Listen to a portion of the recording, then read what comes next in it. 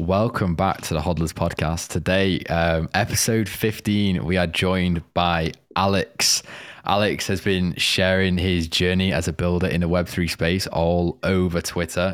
He's been creating Twitter threads, educating the people of the NFT space on very, very, very helpful information. He's also the founder of Bricktopians, a project that I didn't know has done over 3,500 Ethereum in volume. Huge congrats for that. I checked it before. I thought it was just going to be, just an average project. I clicked on it. I was like, holy crap, 3,500 volume. That is massive pat on the back for that one. So yeah, Alex. And we're joined by NFT Dad. Sorry, NFT Dad. I forgot to introduce you. There you are. No problem. I co-host. So Alex, for the viewers and listeners right now, who is Alex? What do you do? Who are you?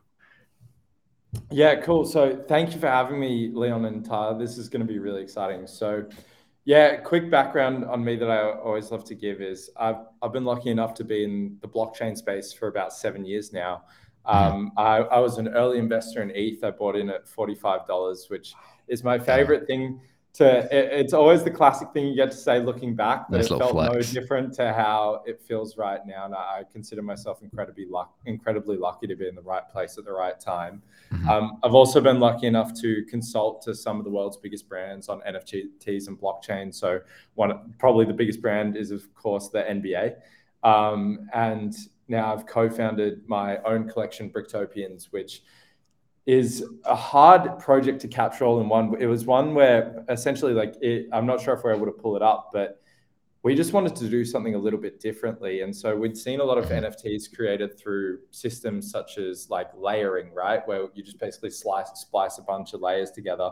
The TLDR of what we did was if you could make an entire collection on a computer in about 10 minutes by hitting the generate button, Bricktopians, if you were to make it on a laptop, it would take you 10 years. So we needed to essentially invest in infrastructure that rivals what NASA uses to simulate the physics of the universe. So every single Bricktopian, as you can see if you're watching the video podcast, moves in its own unique way based on the bricks that it is made out of. And so we're a collection that's built not only around my experience in the space of understanding what sorts of projects, businesses, collections actually launch and have staying power and are the types of businesses that grow years into the future, but also one that is built around the art of my co-founder, Law Degree. So he's been the artist behind formerly very popular Kanye West, and as well as Virgil Abloh, the founder of Off-White and former head designer of Louis Vuitton. Wow. God rest his soul.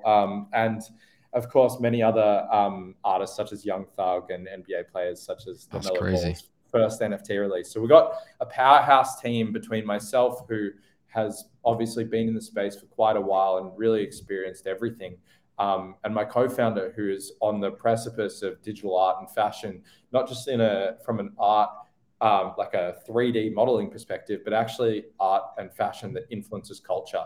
And so if you're watching the video, I can actually show you something quite cool. This is what we're releasing next, which is... no way. What? Holy smokes. So this is the Brain Boot. So this is a fully 3D printed sneaker. The background on why we've gone into NFT sneakers is because it actually started even before we started Bricktopians. I was helping Law find his way in Web3. He was such a talented creator, and it was so obvious that this was his time to really break into that space.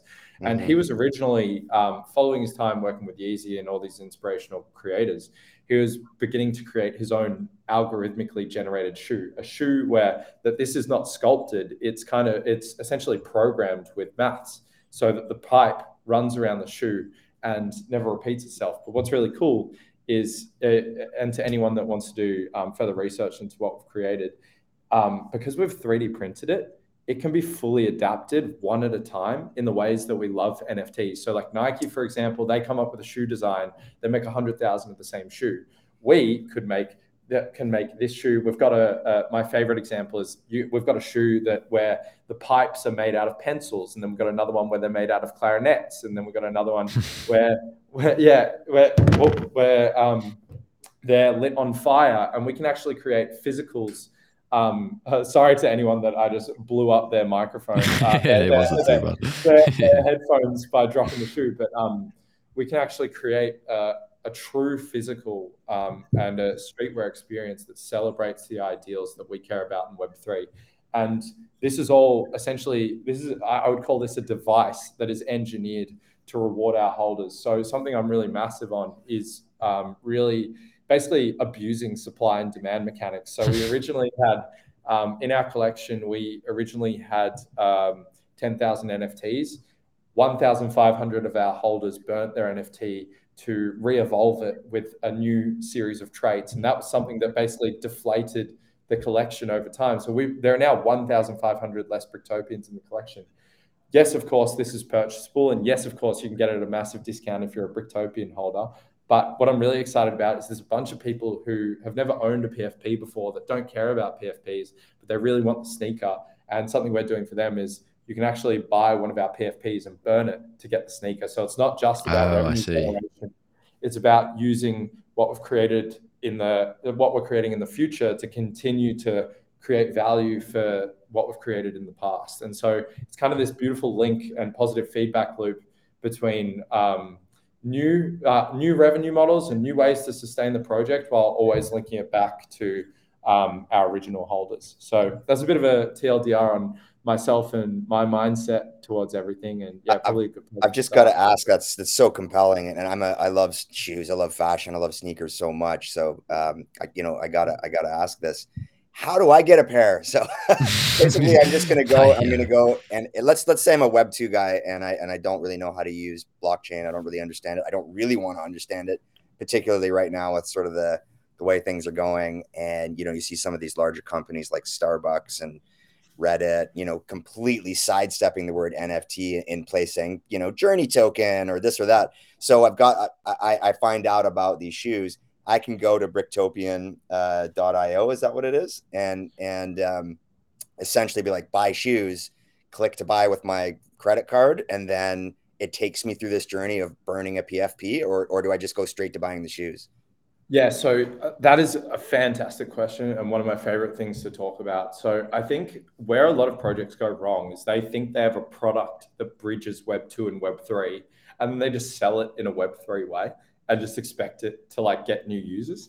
And the reality is there is a bunch of people who just want the shoe and never want to even know that an NFT was associated with it. As well as on the other end of the spectrum, we've got people that just want to buy the NFT and are excited by the idea that, so you actually have to burn the NFT, the sneaker NFT to get the sneaker, of course, got to bring those dynamics back in.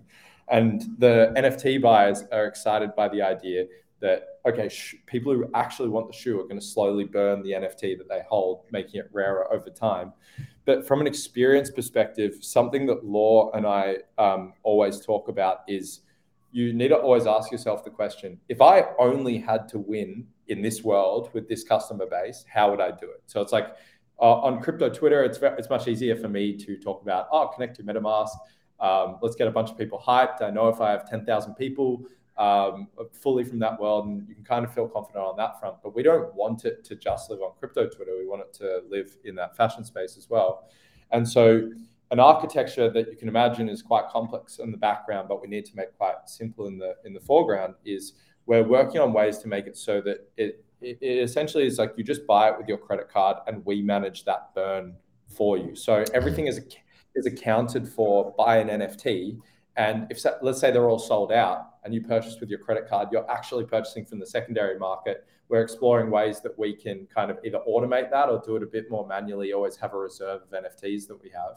And we just manage that for the person, because someone who goes, who might look at it like, I'm essentially just pre-ordering a sneaker. We want them to just have the experience of pre-ordering a sneaker, but our holders to be like, this is great. So you're telling me that even, how it's like, well, why should any project have volume 6 months later?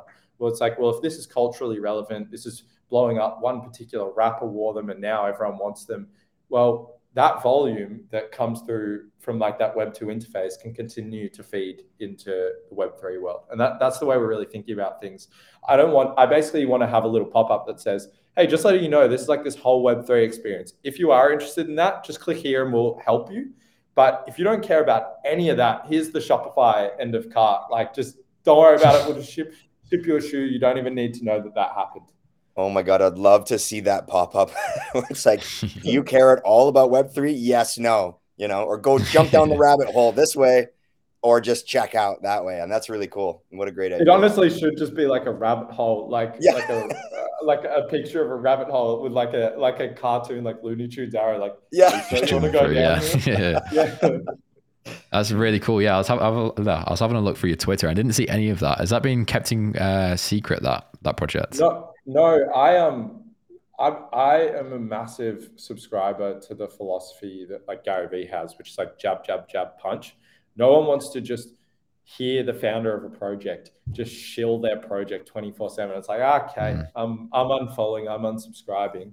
A bit of a background that I didn't mention at the beginning of the call for anyone that's new to what I do is I'm really, really passionate about helping other founders succeed in their own journey. So helping people launch their own NFT collection, helping people find a job in this space, helping people create a content creating career, or and not that I'm an expert at any of that, but I'm in the middle of growing in that way. And I think what you often miss from people like Gary Vee, Alex Hormozi, any of these large entrepreneurs is they're such experts at the little things that they never talk about the little things. And I think it's really beneficial to talk about the journey on the way up, what you're finding works, what hooks in the first tweet of a Twitter thread you've changed, they've gotten more engagement, all that sort of stuff.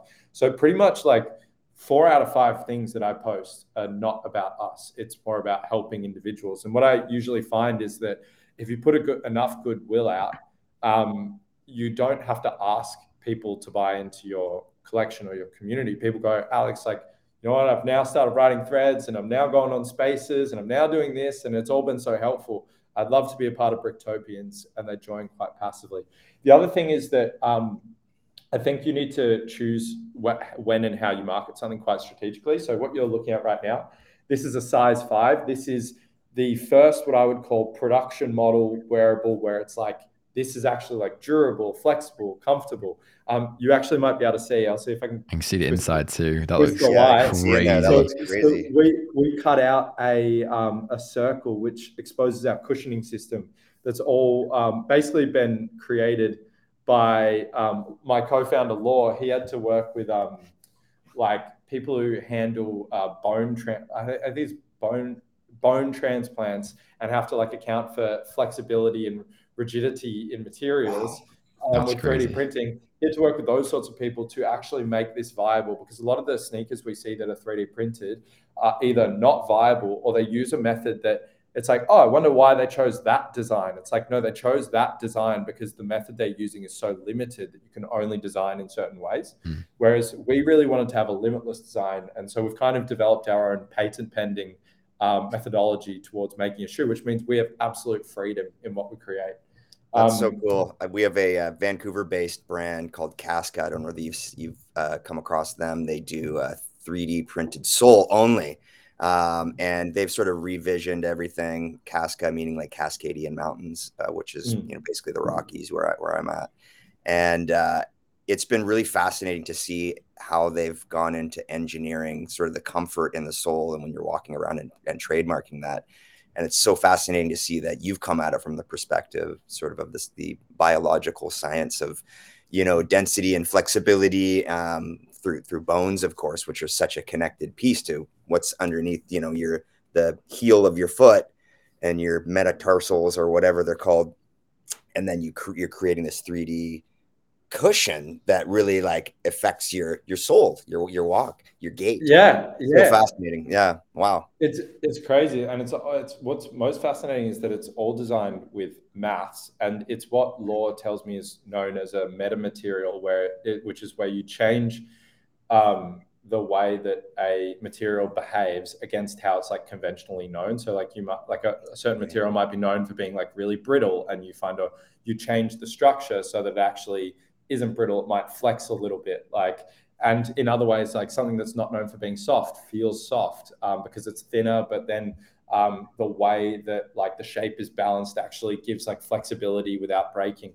And so what's really cool is we're actually we shifted I'm very much inspired by what Artifact has done. They're like, I say like we're David and they're Goliath. My favorite thing to always say is like a Bricktopian is like a Clonex at a 50th of the cost. Nice. And because we're like where they were more culturally and brand wise like a year ago. So now we're starting to get our legs and play in that space that Nike knows is like the next wave, which is like NFT enhanced wearables, going to people who are avid collectors, but in the physical world, that next market.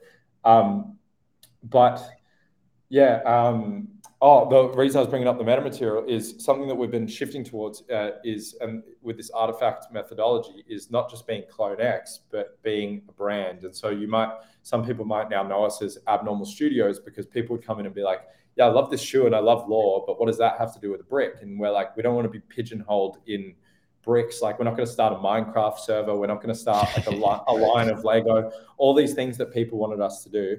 It's like, no, it's more about, our brand is about creating, is about pushing the boundaries of what technology will allow us to do so that we can create the impossible that you'll never see anywhere else. So our holders will always have something unique. That cushioning system actually makes up the logo that we're releasing in about a month because our logo is literally constructed out of the mathematical patterns that make up our cushioning, because to us, a logo should tell a story. And this logo essentially is saying this journey is what separates us from everyone else. This physical creation you're looking at in front of you, it's like a ball of essentially the cushioning system that you might see in the sneaker. That is what separates us from everyone else, that willingness to push the extra mile. And it's really cool. We're really excited about that. That's so sick. Leon, I'll throw it over to you after this one last question that I've got just from our kickoff here from Alex, which is, gosh, this is just so fascinating. One of my first sort of pinned Twitter threads was around the idea of a logo, a profile pic or a piece of art in the NFT space being like this gateway to a brand or a product or a utility or some sort of a function community as well. And I just thought it was so fascinating. You look over the past, 100 years, 200 years of, sort of the industrial revolution and products. It's always that logo that you see, the stallion on the Ferrari, the swoosh for Nike. And it's so fascinating to hear that, of course, and it makes sense, given your experience and your background and your knowledge base, that you're now taking the sort of mathematics out of the design for the sole of your shoe and elevating that out into this gateway, this logo that connects to the entire narrative, which I just think is kind of validated what I was trying to put down in a Twitter thread, but in a very like proof of concept way. So that to me is really extraordinary. Do you know what's really cool, Tyler, is we're on the same wavelength, because I don't like to talk about this release that we've got coming up, because I think we've got so many exciting things. It's important to focus on the more macro events like this sneaker release. But something that we're actually doing is we talk about in our community that we're built on some really monumental moments that actually either made the technology possible or define why we've got such a strong community, or were the moments that like were real breakthroughs. And what we're actually doing is we've got this free release that's literally launching this week. And we've made it more scarce than the number of Bricktopians we have available. So it's even competitive with our community. So because it felt appropriate for the market. But we've essentially got these 5 infinity stones that people can collect. 4 out of 5 are free. And if they collect each of these pieces, they can, which each one tells a unique story related to what we've created so far. And if you forge all 5 of them together, you actually reveal the logo.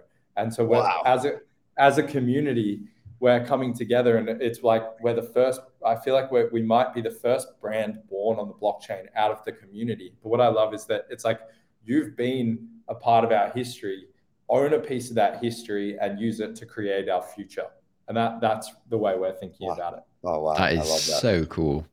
You're like the first founder that I've spoken to who actually knows what he's doing. Yeah, I don't know if that's a compliment or a diss, because the entire NFT space, most of these founders you speak to, just, I don't know, most of them are just kids. Most of them don't really know what they're doing. They don't know why they want to take it. Their main utility is that they're releasing a anime or, you know, they do giveaways, all this stuff. But by what you're speaking about there, this sounds like next level. Just from like scanning over your Twitter, I didn't really see, like, you know, I didn't think it was going to be something insane like this, but straight away, we've been going for 20 minutes right now. I am blown away. This sounds insane. With the shoes again, you were saying how you have to burn the NFT to get access to them. Is this the Bricktopians NFT, or is this a separate NFT? No. So it's funny. I'm massive on don't pump up the supply where it doesn't need to be pumped up. Like, so we will do a free collection. It's a part of something I always promised, especially out of the pressure of that bull market cycle. I think it's something that everyone wants at some point, but I'm very selective about, hey guys, we need to get some more runs on the board with things like this that establish us so that that free collection can have legs. But in terms of going the opposite direction, which is having less NFTs, there's kind of two layers to it. The burning a Bricktopian is just an optional add-on. It's just a way that I can, it's like, oh, if 500 people go, you know what, I want to burn a Bricktopian, it's like, great. We use this release to burn another 500. We use the next one to burn another 500. We do, over the next 5 years, we might get down to like a 4,000 PFP collection of extremely scarce, hyper concentrated in our true fans' hands, because I think supply should almost follow the hype cycle, right? Like you have the biggest supply when there's the most amount of buyers in our marketplace and all that. But now is the era of true believers, true fans, core audience, and all that. And even the best collections, like I think like Sappy Seals is one that I think they've done a great job with community building. But even them, they've only got like 1,000 unique PFPs, which means on Twitter, which means that really you feel that energy of that community, but it's 1,000 strong individuals that are making that happen. So I really believe that it's like, there's a famous article by a guy called Kevin Kelly, which is 1,000 true fans. It's like, you just need your core 1,000 people, and that is what it takes to feel the energy. In terms of burning though, so burning a Bricktopian to get a Brain Boot NFT is optional.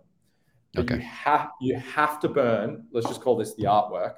You have to burn the Brain Boot NFT artwork to get the physical, which leaves you with a choice. Do you want to hold the NFT, hold on to something that gets rarer over time and maybe do that, like sell it in the future, or hold it as your own digital collectible, something you can flex in your wallet? You have the rarest version of the Brain Boot, or do you want to actually wear the thing? And I think that what's fantastic is, I think it's dangerous for a founder to talk about market dynamics or anything like that. But, you know, we see a lot of PFPs that go to zero. The great thing is that there is there are so many people that would love to have a 3D printed sneaker. Let's say something crazy happened. There was a flash crash. It went to $50. There's demand for sneakers, and that there's always that latent demand. And then on the flip side, we see a Travis Scott shoe. We see something that unique that comes along into the market. We know the dynamics when there's a greater number of people who want a fewer number of shoes. And so we've thrown as many of those like irons in the fire that can benefit our holders, and we'll basically be on the front foot about, no pun intended, about making this the biggest thing possible. Funnily enough, to give you guys a bit of context, something that is extremely validating for us is that like you see a lot of NFT collections collaborate with celebrities. They might like pay. My default example of this is like paying Soulja Boy $50K to tweet out your collection. That's like what I hold as the main the example of what you don't want to do. Right. But we're really fortunate in that Law has developed these relationships over 7 years, not just with he uses this method that he calls cat flapping, which is like to get to Virgil, right? He didn't DM Virgil like, hey, Virgil, I'd like to work with you. He worked with like Virgil's cousin, his high school girlfriend. That's smart. That's so smart. Right? Like created this like network where it's like Virgil couldn't like not hear of him. And he just has done that on repeat. For my journey has been 7 years of blockchain. Him and I have actually been best friends for like 15 years. And right beside me, when we were at university working in the computer lab, I'm working on my applications, writing white papers for blockchains I want to launch, all these sorts of things. He was right beside me, DMing cousins, aunties, friends, all these people, developing this network. But the fruit of that labor is that we now have relationships that are not hey, we'll send you like 2 whitelist spots and 100 grand, and you post this twice and we'll never hear from you again. We've got like, for example, like Lil Baby, like organically bought into Bricktopians. And now is a friend of the collection. And when we were in LA, sadly, we didn't have a wearable that we were proud to give him. But we had his manager, Jay Rich, texting us being like, are you going to come down to the studio? Can we please get like our pair of brain boots? And then we had things like we got hosted by Diddy's team, and they were telling us, they were like pitching us. They took us to Soho House, tried to make us like feel fancy and everything. And they're like, What? and they're like, yeah, so we could like put like love hearts on it because Diddy changed his middle name to Love and all that. And so what we've seen is like, okay, we have exactly the like lightning in a bottle moment. Now it's our responsibility to execute it, make sure the quality is high, make sure we won't have shipping delays, make sure that we haven't just marketed on Twitter. We've taken the time to get those articles in Hypebeast and Highsnobiety. Funnily enough, you can actually read our first ever article when we were first experimenting with this on Highsnobiety. I think it was from May last year. If anyone doesn't believe we were OGs seeing that this phygital space was going to be a thing the second that NFTs started to take off. I think if you look up Highsnobiety, it's called "We've had this shoe on the we've had this sneaker on the brain all day," something like that. Or you can type in just brain boot. There's an article from last May because we were working on this. Oh, I got it. Yeah. When NFTs first shot the bed after like Beeple peaked, sold for 69 million, and then everything just crashed like one of one art, and like everyone left the market. We were like, oh no, the technology didn't change. This is like still an amazing opportunity, and no one was applying it to actual physical sneakers in this supply and demand dynamic way. And that's actually where it started life. And we were just going to make it in the traditional way, like the way that you'd see like a Yeezy slide made, which is like basically like a sandwich press, like a heat aluminium mold, make it in that way. But then when China shut down, we started exploring 3D printing. And the second we got into it, we were like, oh no, this is how you make something. This is the revolutionary. way. Yeah. Fantastic. You've got a solid team behind you, by the way. You've got literally like the dream team. This is looking so cool. It's mad like how on again, I'm gonna go back to Twitter again.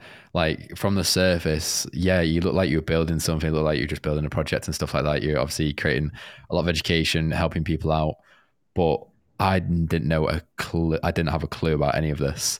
And then when you dig beneath the surface, like your co-founders working with like Virgil Abloh and all these massive like people, and you've been in talks with Lil Baby, and you've got your own shoe and all this stuff. That is crazy. And I sort of respect that at the same time. The fact that you've not just sat there and absolutely pumped it every single day on Twitter, like most founders would. And the fact that you're just sort of building in silence, I guess. Yeah, it's funny. Like we're building in silence, but we're building loudly. I just think it's it almost comes off like more untrustworthy if you're just like going around constantly talking about the collabs you've got. And also, I think that's true. I think it's not what if there's anything that I've learned, and I've learned this I think Facebook's motto early on was like move fast and break things. We're definitely. I like that actually. I like that. Yeah, when I heard that the other day, it made me feel a lot better about like how building in Web3 feels. We're definitely not perfect, but if there's anything I've learned, it's that managing expectations is more important than almost like what you build, right? Like the reason Goblin Town blew up was because it was a free mint. No one expected anything. So when it started to get traction, it was like the ultimate under promise, over deliver. And if there's anything I know about celebrities, I actually posted a video about this yesterday. I'm trying to start.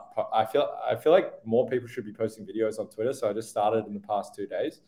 But if there's anything I know about celebrities, it's like, even if you have these relationships, I have this relationship with like some of my best friends where even if they're like, yeah, we love this, we want to post this, blah, blah, blah. You might not get onto them for a week. You might not get onto them for 3 weeks. You might not hear back from them for a minute. These things are really organic. So what we found the best approach is have as many of these irons in the fire as possible. Have these relationships. Don't set the community's expectations waiting for like Lucas Sabat or all these people that might have cultural influence to bring dinner home. But then when they do, it's amazing. So like, Yeah. I talk about the little baby stuff, but it would just be, if you tell people about it too aggressively, you've given away like all the dopamine of that moment, and then you can Yeah, that's only very go back, true. only go backwards. Whereas when little baby is like captured on a red carpet wearing a pair of brain boots, it's like, wait, what? And then you just blast the shit out of that. Those sorts of those are the moments I live for.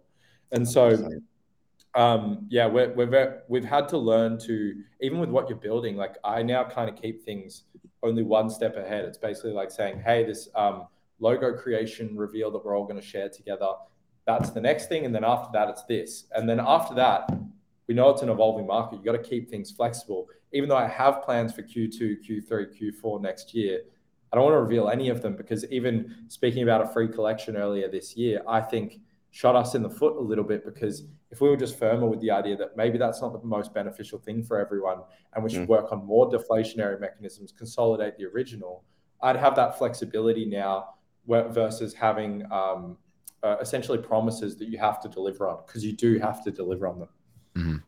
Very true. Yeah, that's very true in NFT space. Everyone is very impatient, and if you say something and don't deliver on it, you are getting shot. Like that's it. Your project's like terrible. It's a rug pull, everything. So make sure you don't say anything unless you're 100% certain you're going to deliver on that. Exactly. Right. Going into your journey and how you started in the space. We're going to go in like chronological order and like how you originally got into this project and the space. So you started with blockchain, right? You started Yeah. over 7 years ago. How did that start? How was you introduced into that? Yeah, so I basically finished school. So I was 19 when I started. I'm 26 now. And I was the kid at school who always would say the sentence "work smarter, not harder" as like an excuse to not study. But I also really found I just couldn't do well in under like someone else's structure. I would, like, you ever go, because I've obviously had jobs in the past. You ever have like a meeting and you know that meeting is pointless, but like Oh, senior Jesus senior Christ. management says we have to have a meeting with like 8 people in it, and you say one sentence. Those are like the moments in life that absolutely grind me. I just want to run like as effectively as possible. And this is something I'm going to release a video on today, which is if there's anything I've learned in my journey over that 7 years, is the way to accelerate any success of like what you're trying to create is just constantly question it. It does matter how hard you work. Don't put that aside. But Right. if we use hyperbole, like, it doesn't matter how hard you work. What matters way more is what you're working on and how you're doing it. Like, you could spend 7 hours today DMing people one at a time about your project, or you could spend 20 minutes and go on one Twitter space with 200 people and speak in a really organic way. And those 20 minutes are way more valuable than the other 6.5 hours. You could go in the park and sit and have a picnic, and you've already done a better job. And I'm obsessed with those types of scenarios. And I think that's what drew me to entrepreneurship, which was just, I want to create something for myself. I find it a really enjoyable creative pursuit. It feels like it is the only thing, I think, the only way in our own lives that you can kind of live your own hero's journey. And what you'll find over that journey is your journey literally doesn't matter to anyone else except you. So you need to make sure you like it and you enjoy it. And so I was really obsessed with the app space in around, what would that be, 2015, 2014, 2015. Even when I graduated school, I was like, I'll go to university, because neither of my parents went to university. And so I felt like it was the right thing to do. But it's funny, even my dad has these tendencies. I think he changed course like 4 times and then eventually dropped out to start his own entrepreneurial journey. And I really wanted to create apps because that was the NFT of the time. It was like the way to, it wasn't about e-commerce. It wasn't about Shopify. It wasn't about anything. The businesses to start were apps. So I got into that space, learned a lot about UX and everything. Tried my hand at a bunch of other things, putting advertising on water bottles, couldn't figure out how to get them manufactured. I was 19, but I was just obsessed with creating. and also learning. So a great book I came across was one called Business Model Generation, kind of completely opened my mind to, oh, you can take any product and turn it into a subscription model, into a long tail business model, into like the reason product succeeds is not because of the product itself. It's because of how the actual business is engineered. Kept going down that rabbit hole. Then my dad actually came to me one day and he said, look, you don't listen to me about a lot of things, but I really think you should listen to me about this. You're trying to do all your entrepreneurial stuff. So, someone mentioned to me something about blockchain. I don't fully get it, but it sounds like there's a lot of opportunity there. No way. Maybe you should check it out. And so, by the way, to skip to the end of the story, a big reason I make the content I make is that I appreciate the fact that not everyone will have a dad that comes home and tells them, hey, maybe you should look at this next big thing that has a lot of promise. So I try to share as many of those insights that I wish I had, or that I was lucky enough to have, for anyone that hasn't had them themselves. So that's like part of why I'm really passionate. But when I first got into blockchain, I was like, he mentioned that to me. I looked up a video. I Googled I YouTubed, what is blockchain? And there was a video with about, I think it was like 1,500 views. It was in front of the lamest, Business Model Generation is by the way, it's by a company called Strategizer, and the author is Alexander Osterwald.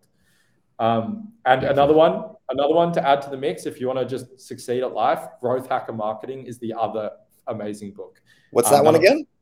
Growth Hacker Marketing. So Hotmail, these are the stories that just inspired the hell out of me. Hotmail grew to like 100 million users and they had $0 spent in advertising. They weren't paying influencers on Twitter to talk about Hotmail. All they did was put one little line at the bottom of every email saying, with love from Hotmail, sign up for free email. And that turned every single email that was sent with their service into an advertisement. They grew to 100 million users, $0 advertising spent. Crazy. These sorts of stories are like what get me going. Sweet, anyway, thank you. So without like boring everyone, basically at this time, imagine if I told you to look up ZK snarks right now. Some people might not know what that is. And I'm like, just go and learn everything about ZK snarks. These are called zero knowledge proofs. It's how you do like blockchain transactions and movements without actually knowing what the data is. And you'd be like, that sounds boring AF. And like, I'm not going to sit here and watch these YouTube videos. And where am I going to find a ZK snarks event in my city? That is what it was like in 2015. It's like you kind of had to just have a hunch and just follow the rabbit hole. And so I started going to any blockchain event I could go to in Melbourne, which is where I live in Australia. Right. A great place if you want to find events like this is meetup.com is amazing for it. That's where I got started. Usually they're free. I kept on going to events and every single one of them was just intro to blockchain. What is a blockchain? What is a blockchain? What is a blockchain? I'm like, I know what a blockchain is. I want to hear about how you can make a casino where everyone who owns the tokens is the house and the pot gets divided amongst those people. I want to hear about how you can track blood diamonds and know that a diamond is ethically sourced. I want to know where my beef came from and know that it changed hands adequately without any tampering. These are the sorts of things I was obsessed with, and it just seemed like, holy shit, okay, I was late to the app thing, but if I just like figure this thing out, I'm going to create an app on the blockchain. I'll be like one of the first people to do something like that. And so fast forward, by the way, anything that it sounded like a good idea, we're here, like 6 years after that point, none of them are implemented. There was decentralized Uber, an Uber with no company where drivers get paid more because there's no margin and riders pay less. Who wouldn't want that? Well, guess what? It turns out people don't know how to own a crypto wallet. People don't know how to top up their MetaMask. They don't know how to do all these things. For anyone wanting to build in this space, you need to understand it's not just technology, it's cultural change, it's user understanding. These are the things that I still didn't appreciate. It took me four more years really to finally get. It's like, oh, just because this is a cool idea and it has the word blockchain in front of it doesn't mean people want to use it. But anyway, so I was in Melbourne. I was getting bored of going to all the same events. We're in Australia. We're far away from the world. No one cares about us in terms of technology. So So I decided, I'm like, that's it. I'm going to a blockchain event in New York. I don't know why I thought New York was the place, but I was like, I'm going to go to an event in New York. And my co-founder now, Law, he also was like, well, I want to know what's going on in fashion in New York. I'm getting bored over here, like in Melbourne. I'm having a similar experience. So we saved up, and I think our entire budget for the trip was like $2,000, which, if you know Australia, that's like the price of the flight. We stayed in a 1-bedroom apartment where the whole room was one bed. You couldn't actually walk around the bed. It didn't have a toilet. The toilet was like a communal toilet, and we did all this. But we both were like in the heart of what we were excited about. And so from that, at the event, all I did was just try to say hi to as many people as possible. One hi got me invited to another meetup. I went to that meetup. I met someone who worked at Consensus, which is like the consulting arm of Ethereum. They said, why don't you come to our office in Brooklyn? I go to the office in Brooklyn. I just went one by one to every person in the office, and I was like, tell me what you do. And because I didn't know what I wanted to do. I didn't have a job. I thought I had all these great ideas, but let's be real, I had no clue what I was doing. And then I finally met this guy. I'm going to give him a shout out. Maybe there's a chance to watch it. But met this guy called Arthur Falls, who was doing the podcast for Consensus. And he basically said, he's like, if you want to meet people, if you want to get like a job or find engineers or do whatever you want to do, just start a podcast, because even if no one listens, it's your excuse to speak to amazing people. And I was like, that sounds like a really cool idea. So I actually started Melbourne's first ever Ethereum meetup. I put up a page, never hosted a meetup, but I will take the declaration that I was the first ever Ethereum meetup page in Melbourne. And a guy reached out to me and he said, hey, like, I'm really passionate about Ethereum too. I'd love to do this with you. Him and I became friends. We ran into each other at a couple of events. And then eventually he basically said, I was trying to start a sneaker authentication blockchain because I just bought a pair of fake Yeezys that were so fake, they never arrived. And I bought them through Instagram with PayPal, friends and family, all the things you shouldn't do. The original rug pull, right? And I was so frustrated by that. That was like my Batman origin story of wanting to get into the space, but then and wanting to create a sneaker authentication blockchain, because it just felt so obvious. Like, we need to track, are Yeezy's real? Does this person own it? Like I need to know authentically if they have this. So I started back then. Everything was becoming a token, and a white paper was a business. I started to write a white paper. Never launched it. But this guy who I'd met, I was just, I think, around 20 or 21 at the time, and he said, "Hey, look, I'm getting into like the blockchain energy space. Why don't you come and intern for me for 6 months? I'll show you how I'm running things, and then you can go and do your own project, because I think that would be really beneficial to you." So then one thing led to another. I interned, ended up getting my first job. Stayed there for 4 years, and that's where I got to cut my teeth in like understanding. I really found that my strength was in, you have this amazing technology that no one understands because engineers are the ones explaining it. So it's like, if you can just make it simple, not just like what a blockchain is, but why it's relevant to your business. Like what we were saying, it's like Starbucks don't say the word NFT; they'll say like digital collectible. Like those little nuances matter.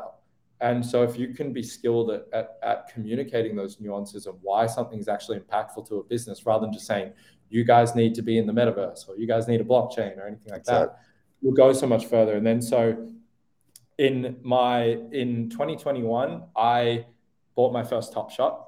That was my first. So funnily enough, the same mentor, he actually came to me one day. It was like in January 2018. He's like, Alex, you got to see this thing called CryptoKitties.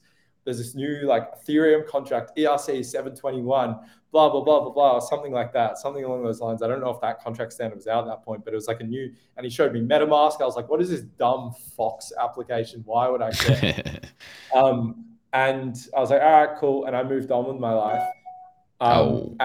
And if there's any lesson I learned from that, it's don't let a sudden, I actually posted about this today as well, don't let a sudden massive understanding blind you from like being a lifelong learner. Like if I just had brought the same curiosity I brought to blockchain in the first place, I would have probably been a lot earlier to those sorts of things and felt a little.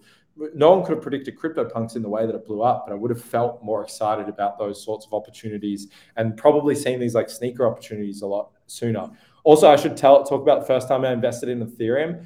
I am a very favorite story to tell in terms of like, yeah, cool, you invested at $45. It's actually one of my biggest mistakes, which was I hung out with Consensus in 2016. The guys building on Ethereum. They told me what they were building. I loved it. I wanted to build applications on Ethereum.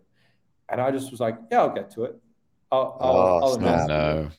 And so it was $20 at the time. Then there was this massive crash from basically this massive DAO crumbling, which is actually why we have Ethereum Classic and Ethereum, because they had to fork the blockchain.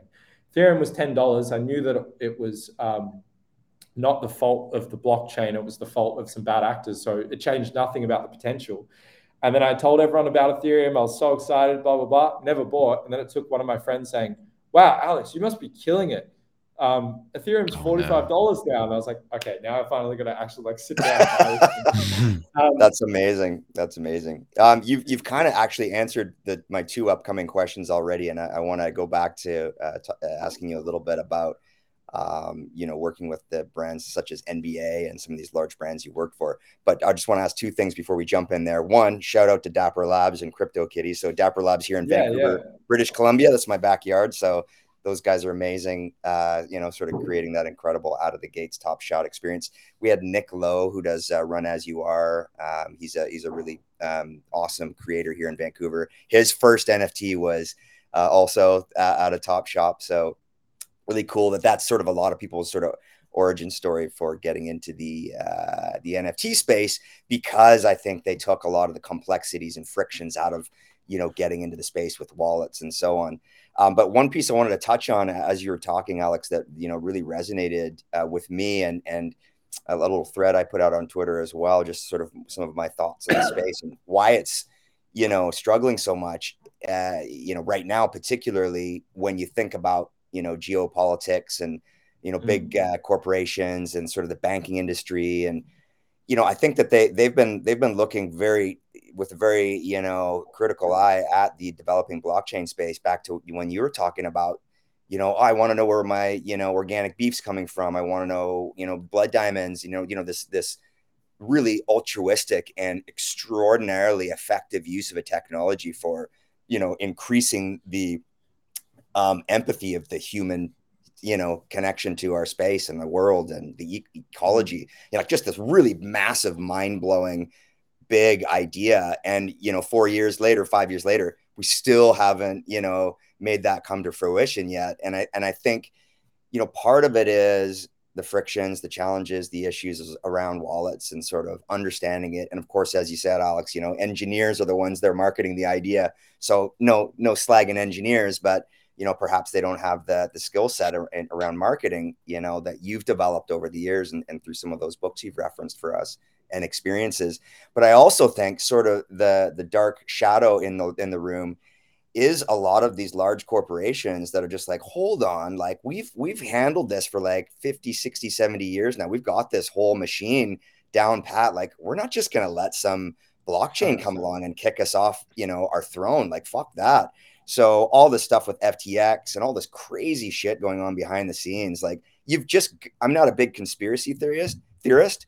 I think it's just in plain sight. And it's just, they're the old way of doing business and everything is so extraordinarily embedded. They're not just going to like give it up and be like, yep, here you go, blockchain. You got this now. You take over. You've got a way better model. No way. Right. So I just wanted to share that insight with you as you were saying that. And so I just would love to hear a little bit more about the big brands you've worked with. Yeah. So I just want to build on what you said though, because it's funny. In 2011, big banks were basically coming out and saying terrorists and human traffickers are using Bitcoin. And it's like, hold on, you guys are doing the banking for terrorists and human traffickers. Like, and it's like, if you've seen any documentaries, I think it was HSBC got caught just like, yeah, we'll just have cartel money. Like, what's the problem? Oh, we'll pay a little bit of a fine, which is nothing compared to what we've paid, what we've gained in the process. And then the other side is through being really blockchain centric and essentially early on, which was almost entirely finance based, like financial markets based, like people would just think about Bitcoin, moving money, Ripple, all these sorts of things. People don't realize that even when they talk about banks getting on blockchains, the market is extremely inefficient right now because let's say if I was to do a regular bank transfer, not like a MoneyGram or what's it called, Western Union or thing like that. If you just to do a bank transfer, my money will probably go from Australia to South Africa, South Africa to Germany, Germany to Canada, Canada to the US. There'll be some crazy ping pong of how the money is tracked and ledgered and the time and costs that it takes to do that. But why would they change that system if they're getting fees the entire way? Why would they go, oh, we actually have now a system where we could go direct one-to-one with each other? Why would we want to do that? We've all kind of got a handshake. It benefits all of us. So yeah, it's a really great point. I'll talk about the brand stuff because I think it's good. We're up to that point in the story, which is 2021. So I loved my time in blockchain and energy, but something I realized I'm really bad at. It's like, and this, I hope this is a good story for anyone that feels that they're in the wrong spot, is that I'm really bad at marketing business to business. Love speaking to people. I can get people really excited about stuff. I just don't have enough years under the belt of working in a corporate landscape to understand how relationships, the head of innovation might love something, but you actually have to massage the finance dude, and that person is the decision maker, and this person is the blocker, and that committee needs to come approve. And I'm like, hold on. You can't just tell people that you got a great product or a great software or something like that, and it just gets implemented. Whereas direct to consumer, it's very honest. If you want a brain boot, you buy a brain boot. You don't want a brain boot, you don't buy a brain boot. And I like that hand-to-hand combat a lot better. And I was starting to realize that I just wasn't very suited to that sort of environment. So I was starting to get ready to grow. And so after I bought my first Top Shot, I got the bug. I was like, yep, this is where I want to move, the space I want to move into. Laura and I started making the brain boot as like a side project for both of us. Then he got brought into the LaMelo Ball NFT release, which was like one of the first NFT releases by an athlete. And it was very much a conversation of like, one of us wins, we all win. And so he did that project. I really had nothing to do with it other than giving him consultation around what is appropriate for like an NFT buyer. Right. But then that relationship, he introduced me to the guys behind that, and those guys were directly embedded with the NBA, and we started to develop a relationship. And they said, I feel like I can talk about this project now, so maybe this is an exclusive. But I've developed a great friendship with the guys who are essentially responsible for anything the NBA does with NFTs. They recently did like a free drop called the Association, but that's really just them dipping their toes in the water. They've got much bigger ideas. And where this was really starting to kick off was in the area of fractionalized memorabilia. Right. Buying I think the jersey that we were using as the grail piece within this that was actually owned by the team is Giannis Antetokounmpo's 50-point Game 6 championship jersey. It's like that might be a $400,000 asset, but not many people have $400,000 lying around that they want to spend on one piece of memorabilia. So the idea was, how can we create a marketplace and an incentive model where people can fractionally own the piece of memorabilia, but then if someone owns enough of the NFTs, they can like buy out the market and actually take it private and just redeem the piece of memorabilia. So what was really cool is I basically, and this was the first thing I'd ever built myself with my own dev team. And it is really the only reason that I had any qualifications at all to be able to build Bricktopians, was we built out that platform entirely as a proof of concept for the NBA. It's like, this is what you can do. and here's how it could work, and here's what the customer experience is, and here's why. Look, let's speak commercially. You can generate more revenue selling lots of little pieces than selling one big piece, which might be worth like $200,000. And so, to an extent, everyone sort of wins. Giannis becomes MVP again, and wins another championship and another one, and retires. You can imagine the way we were thinking about the value dynamics in comparison to something that we might traditionally know in the physical world, like a trading card. But what's really cool is, and this is my advice for anyone who wants to follow a similar path of getting into these brands, you get one brand name under your belt, you go on to the next one, you go on to the next one, and then you get into the sentence like, so then immediately that experience got someone heard I did that. Someone from Cricket Australia, which is like our NBA for cricket in Australia, goes, "Hey, I heard you did this. Like, can you help us?" And so then in that job, I got to sit on a different side of the fence, which was sit within the corporate, being their blockchain expert. They got to play, oh, wow. Is that what you did every time? You're like, on the blockchain. Did you just walk in like this? I more or less, and by the way, for anyone that's just listening, I made an exaggerated pose because I do in no way see myself like that. But actually, to an extent, though, I was a blockchain expert in the right way, which was they didn't need an engineer. What they needed was someone who understood buyer behavior and had enough of an understanding of the blockchain stuff, or that they could call bullshit. Like, so I basically played defense for them and sat and heard them get pitched by multiple companies, one of which was Dapper Labs. Oh, nice. I sat on the other side of a Dapper Labs call. But I must admit, as someone that was recently burnt by Top Shot, which flooded the market with oversupply. And so when I was sitting in a pitch and I'm hearing them talking about, we have the perfect dynamics of supply and demand to balance user engagement. And I'm like, I was one of the first users and I got burnt. So I don't know how I feel about that. Nice. Yeah, but they weren't the most suited to the tender anyway. But I got to sit on that side of the table fielding questions. Then the next job I got leveraged into is we've got like a company called Sephora in Australia, which is, a company like Sephora called Mecca in Australia. Okay. So it's like Sephora for Southeast Asia and Australia. It's got like 400 million, not 400 million, 4 million people on their membership list. And their membership is basically almost like a frequent flyer membership that is so aggressively used by any female person that you would have in your life in Australia. Everyone you know uses this like crazy. And I got brought in to evaluate how they could transition that into a Web3 model, create like a scoping architecture for how to do that. And then basically after that, I just hung up my boots and continued on with Bricktopians. I've been brought into smaller consulting gigs here and there, but if there's anything I learned, it's like all you need to be able to do, building an architecture and an actual platform for the NBA, that's a big one. It's pretty cool. But all you really need to do to be able to consult to other brands is know a little bit more about blockchain than the people in the room do, because no one wants to be the executive that is dumb and gets called out. They'd much rather you be the dumb person that gets called out.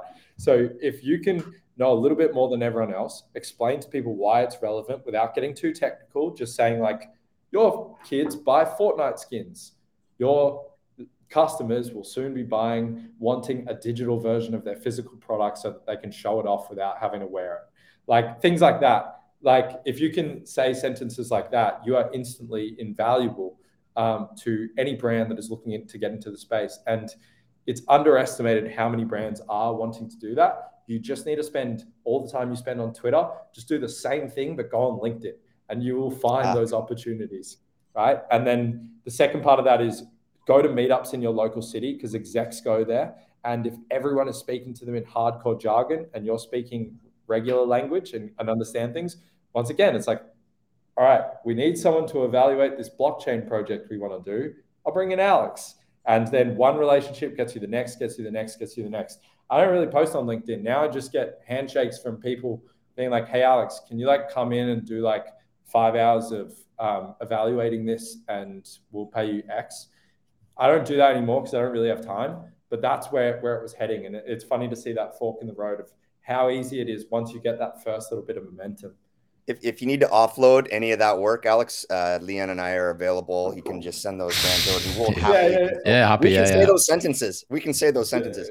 No, but that's really, really super fascinating. And, kind of, I love how you've sort of brought it between different, like it's a similar approach in being able to take what translate something that's fairly complex into simple and understandable, evaluate for the bigger brands out there that don't have somebody on staff, that they don't like, they have a little bit of knowledge, which could be even more dangerous, and then turn that into a consulting approach and how to get out to people. So this is the alpha, folks listening out there. This is really key info. Of course, you can find Alex on Twitter. He probably writes threads about this all the time. He's going to start probably putting up some videos, which I've heard is a really smart idea for Twitter, as Elon tries to build it out into the future space there for all kinds of content to move across. So over to you, Leon. I think you've got this next one here. Yep. So now we're just going to go over some. We'll carry on with your journey in a minute, but we're just going to go over the crypto space and what's happening right now, and just some like general pieces of advice. And then after that, we'll go back to like when you built Bricktopians, and then go through that little period right there. So let me tell you, that one was a fiery, intense period. I can't wait to share the. Okay, we'll get to it. We'll get to the crypto ones. Okay, so we got 2 okay questions, and then we'll go to the fire. So I mean, actually, you know what? Talking about fire, the crypto space right now. I don't really know where to start. There's over the past, I'd say even 2 months, 6 months, a year, the crypto space has been just, I literally don't know what to say. There's been so much out. Literally every single week, there's just a bombshell released. And of course, recent events, Binance, FTX, all that stuff. Markets are down. We're seeing absolute spikes in price. We're seeing dumps in price. We're seeing pumps in price. Literally every single day, there's something new on Twitter. Like, this has just happened. Thieves just dumped all this money. This has just happened. What's your entire like general macro thoughts on the crypto space right now? Yeah, the first thing I'd say is don't, to anyone listening that only lives in crypto, don't feel like it's just the crypto space. The stock market is absolutely destroyed, and most of us who have experienced this long enough will know that the crypto market does correlate with the stock market more and more these days. In like 2011, it didn't as much. If you want to go back and look historically, I believe it was a little bit more asynchronous because people looked at crypto as this like counter market asset. Like I'm gonna bet when the world is going bad, I'm gonna buy Bitcoin. But now it's become every stock investor's speculative asset. And when stocks go bad, they go, shit, I got to get out of this crypto. So at least that's safe, right? So the big thing is, don't feel bad that it's just crypto, because it is the whole world. Even our housing market in Australia is starting to come down. The second thing I'd say is that I shared a thread on this the other day because I was curious myself how long it takes to be a crypto millionaire. Let's say this is a great headline for anything. If you invested $10,000, and you were perfect in what you did, the answer to that is, based on our history, you couldn't have become a millionaire in less than 4.5 years. So a lot of us feel like we see overnight successes, where it's like, this person I know, they just retired with 800,000 off ETH. When we see those stories in the bull market, feels like that happened in the space of a year. But even those stories could not have happened within like a 4.5 year time span. So once you know that, it's a very liberating piece of knowledge to know that the day-to-day swings of the market don't really matter.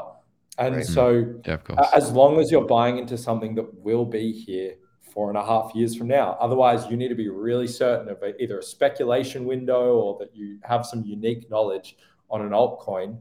Because there are great altcoins. Like I think, if we think about it, Solana performed great in the bull market. If you got in early on that and got out early, you would have outperformed traditional coins like ETH and Bitcoin. So you can still win in that way. But for me, I'm a boring investor. It's just Bitcoin and Ethereum. I think in crypto, we can underappreciate how ridiculously good the returns are when they are good compared to any investing asset that we see in like anywhere in the world. So don't we shouldn't take that for granted and feel like, you know what, I'm already investing in the riskiest market in the world. Let me add some more risk to that by picking an altcoin I read about on Reddit just this afternoon, right? Like, you can actually succeed massively by sticking with the traditional. I'm not going to tell you to invest in ETH or Bitcoin because I think it's dangerous to tell people to go and do something. But I'll tell you what I'm doing, which is I'm just buying ETH, but I may buy some more Bitcoin. The reason I'm doing that is because one simple fact, I build on it. I use it. I know that I am continuing to use it. When I don't want to use it anymore because something else makes so much more sense, that'll be my time where I sell half my ETH or my ETH and I go, let me put some into that, because if as a builder, it makes more sense for me to build elsewhere, why would I not invest in that thing? Right.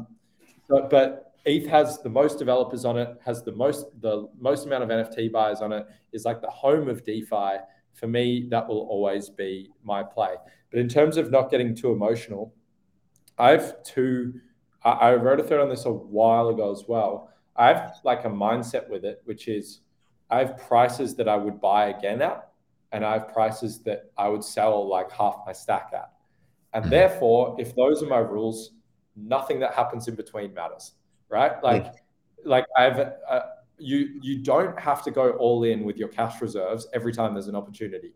You also don't have to sell all your ETH or your crypto when you're happy with it. You can sell half of it. You can sell a quarter of it, right? Yep. People forget that. It's better to bet that you could be wrong than to go, this is, with all the information I have, this is the bet. So for me, I think I wrote a thing. I can't remember the exact numbers, but if it ever gets this close, I will revisit it and stick to it. But it was something like, if ETH goes to $800, like I'd put in like 25% of the cash I have. If ETH goes to $500, I put in another 25%. If it went to $200, I put another 25%. If it went to $100, put another 25%. And if it never hits any of those, that's fine. That means I'm doing great. And then if it hits like, for me, it's 2x the previous peak. If it hits 2x the previous peak, I'm cashing out like 60% of my stack, and I'll probably be happy. I'll at least have more than I had at the previous peak. And then if it continues to go, great. And if it goes to literally zero, Ethereum falls apart, all the nodes fall apart, the government takes over the new staking nodes, whatever, I've cashed out 60%. So that way the day-to-day weather doesn't affect me as much. Now, where it does hurt me is I am trying to sell my ape, and having something that illiquid is where you wake up and you're like, damn, because now we're seeing a correlation between NFT prices and crypto falling. You'd think crypto falling would make NFTs more valuable in ETH, but what happens is people want to liquidate quickly and that tanks price. So that is one. I'm certainly not perfect in strategy or like sound of mind or anything. That is one where I'm like, shit, these FTX guys just wiped me out. But from a purely crypto buying perspective, I feel pretty comfortable because I feel confident in ETH as another 4.5 years from now, and I will have certain levels where I'd buy at, where I'd sell at. So I never have to wake up and go, everything's up 20%, should I sell? Or everything's down 20%, should I buy? Not a question that's even in my vocabulary. Going back to what you're talking about before with these random crypto traders that you see, like, making millions in like the space of like, 6 months a year. That's like we're seeing on Twitter, on TikTok, on Instagram, YouTube, all that. The people who are making money on there, we're seeing like the top 0.00001% of people. And that's all that social media is. You just see the best of people. And that has built so much fear into the market. Like obviously I sit there and teach traders every single day, and all of them come in and say, oh, I saw this guy like, flip from 10 pound to like 30,000 in 3 days. Like, how do I do that? But it's because we're controlled by like the perfect expectations, and the only people you see online are like I said, the perfect people. And that has just put so much, I don't know, it's just ruined the average investor, the average trader, the average retail trader. All these people have just been ruined by social media and thinking that that's such a possibility.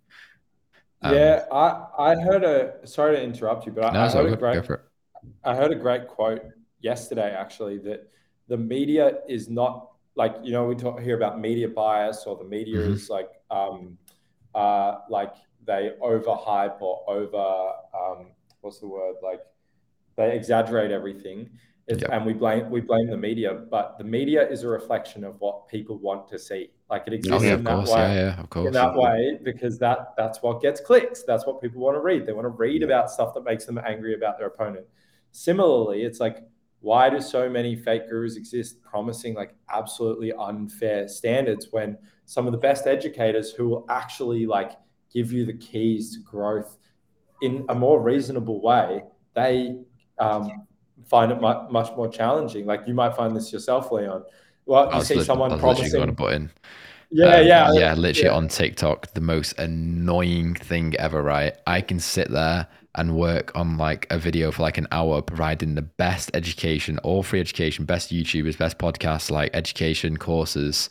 And I'll make a TikTok of just like, some money on my desk, 10 times the views. Like one of my biggest TikToks that got like multiple thousands in our Discord was literally me with some money. I was making just like a clickbait TikTok, just some money on the desk.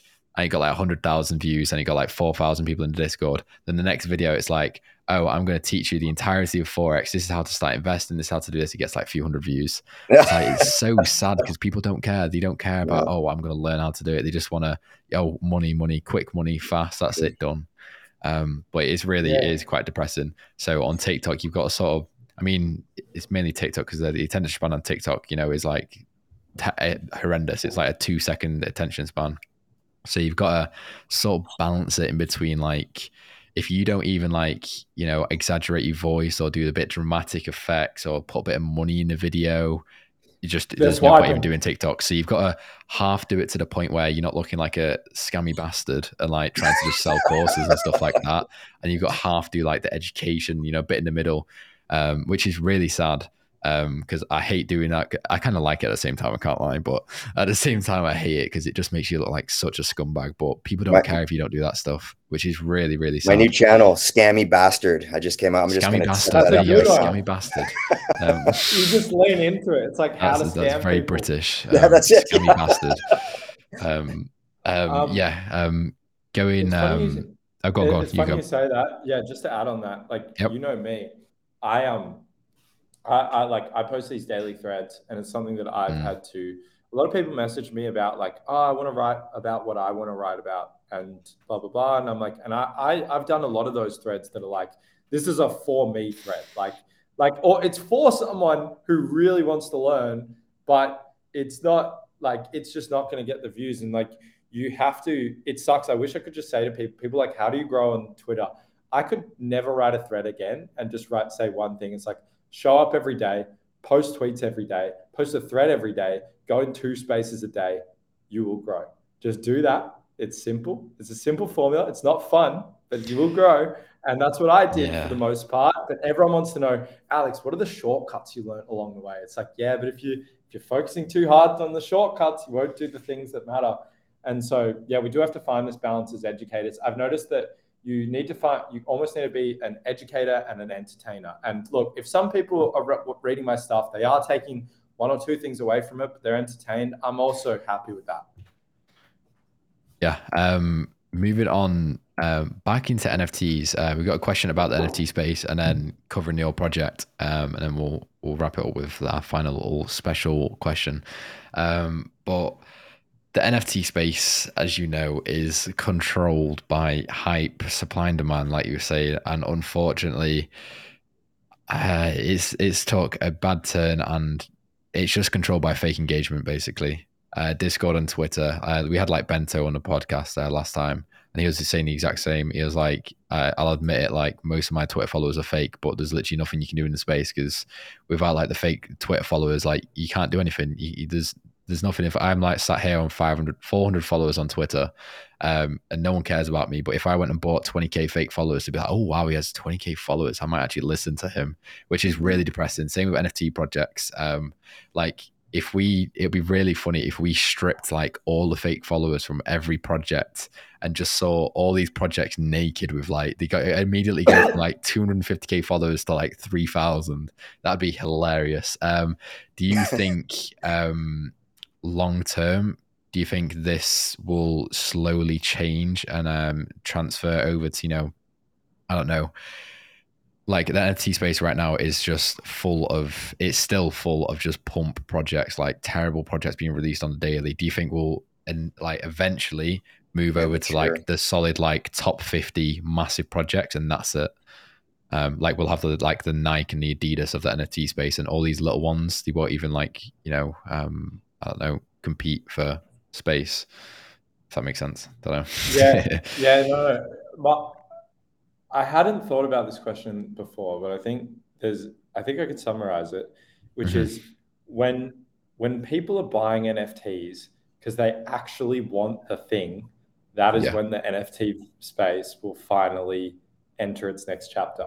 When people are buying the Brain Boot because they actually want a pair of sneakers, that is when we've reached NFT like utility. That's when my decentralized Uber example at the beginning, like of the call, that is like when we're actually in that world. And that's why I push so hard on something that I hope people like we build for people to actually want to use. Like people want utility because they want other people to think the utility is valuable so that they'll buy their NFT. And so in terms of consolidating, here's a hot take.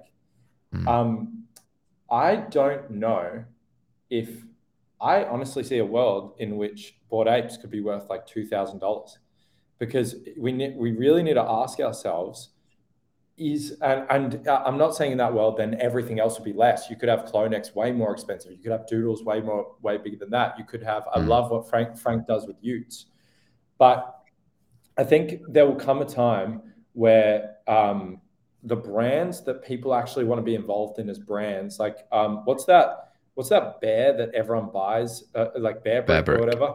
Yeah. Oh no, it's upstairs. I have one. Yeah. But people buy that. Yes, there's a collectible aspect to it. Yes, there's a financial aspect to it. But there's a brand there, and people love that for that. And same with like buying a Takashi Murakami piece of artwork. Let's forget his NFT collection, right? I think it will consolidate into around 40 or 50 brands that are actually worth what the brand is worth as a brand. Yeah. And then on top of that, you will have brand value, like brand equity, which we have right now in Bored Apes. Bored Apes have the biggest brand equity in the world. Market share. And or just more the value of what they are is not because of utility, it's because of how well known they are. So you will have that, but I think that will be a lot more reasonably in line. So it might be $10,000, it might be $20,000, right? Well, in terms of scarcity to brand equity ratio. And then the addition on top of that will be, how badly do I want the thing that you actually do or that you actually make? So it's like for us, a Bricktopian might be the brand equity of Bricktopians and Abnormal Studios plus the value of like a Brain Boot. Like that could be an example of that equation. It's like, you know what I mean? And so I think we will consolidate. The other thing I think will happen is the people who are in this for a quick cash grab, or we're in this with no plan of what to do after mint, every day are either slowly being moved out of the market, either by force or by exhaustion or by lack of care. And so what you're going to get is the 100 projects that stick around, that keep building even when it's not profitable, because they actually care. Like they actually want to do something. Like we could have, not that we would have ever walked away, but we could have just called what we were doing art. This wasn't even on our roadmap, but then we were like, okay, there's 3D printing opportunity, all that. Like, let's go crazy investing in R&D and make this a reality, because we actually care. Like, we actually want this to exist. And we believe it can be an impactful next step in the space. I think those 100 brands won't consolidate because of hype. It'll consolidate because people will see through everything and be like, you know what? Like, just like you might wear Nike, you might wear Balenciaga, you might wear Yeezy, you might wear Heron Preston, you might wear Coldwell, you might wear Off-White, or whatever your thing is. A bunch of brands can exist, but there are the consolidated ones that we all care about. And I think Gary Vee shares a similar sentiment. He's like, how many streetwear brands exist in the world? But you know about 200 I love Gary Vee.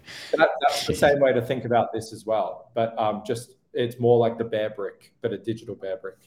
Yeah, quickly pushing on that point as well, where you're saying for the NFT space to evolve, it's like we want to be buying an NFT because we actually want it, rather than just, oh, look at those utilities, this, that, this. But like thinking about that when you're talking about it, what do we actually want? Like the people in the NFT space, what do they actually want? Because at the minute, I don't think there is any wants. everyone's just, just buying it because, yeah, it's cool. Oh yeah, it's going to pump. I don't think anyone actually, if we went to a random NFT investor, how many of those NFTs, are they investing because they actually want it rather than just, quick flip or, oh, it looks cool or, profile pic, that type of stuff. Like there's no wants in the space right now, apart from like, for example, like yours. Obviously yours has actual utility, and the fact that it's connected to a Web2 product, that's like a want, whereas 99.9% of projects don't have that. So I guess there is like the space can't evolve until these projects build those wants, if that makes sense. Yeah, the only exception, and you can imagine how this guides my thinking, is Yep. I own a CloneX. I don't use it as my PFP. I think I use it as my PFP for like 4 days. But I own it, and the only reason I don't sell it is Networking. because no, not even networking. Oh, really? I just want what Nike's going to release some shoes that none of my friends can have, and I want them, right? Like, yeah, I guess that's a want. Yeah. There you go. So, and they're releasing like a Pokemon thing right now, like Animus with the eggs or whatever. Mm-hmm. I love Pokemon. It's stupid and irrational, and it's going to be like $1,000 Pokemon, and I want it. Right? And so, but in the inverse, what people don't want is everyone, when a project says it's building a metaverse, you like the sound of that because it sounds like a bit, well, not you guys, but people like the sound of that because it sounds like a big thing. It sounds like a big thing that they're doing. And then it's like the reality sets in the second it's released, if it's ever released, but the second it's released, and Decentraland, the biggest metaverse like in our space currently, has 300 daily active users. Like, wow. Makes you go, like is utility for utility's sake a good thing? And that's why I actually just think, honestly, the best utility right now is like the true utility is art, like CryptoPunks, Upblocks, etc. Because that is, once again, it's like it doesn't have to have a utility to justify itself. People buying it know what they're buying. They're buying it for what it is. Absolutely. Even if they're speculating on it. Yeah, absolutely. I would love to hear about your NFT project. So if you want to give us a bit of an overview on Bricktopians, that would be amazing. I think it's an exciting project. So let's dive into that, Alex. Yeah, so the TL, no, I'm so excited to tell our origin story. So this is going to be one of the stories that's captured in this release that we're doing this week. Okay.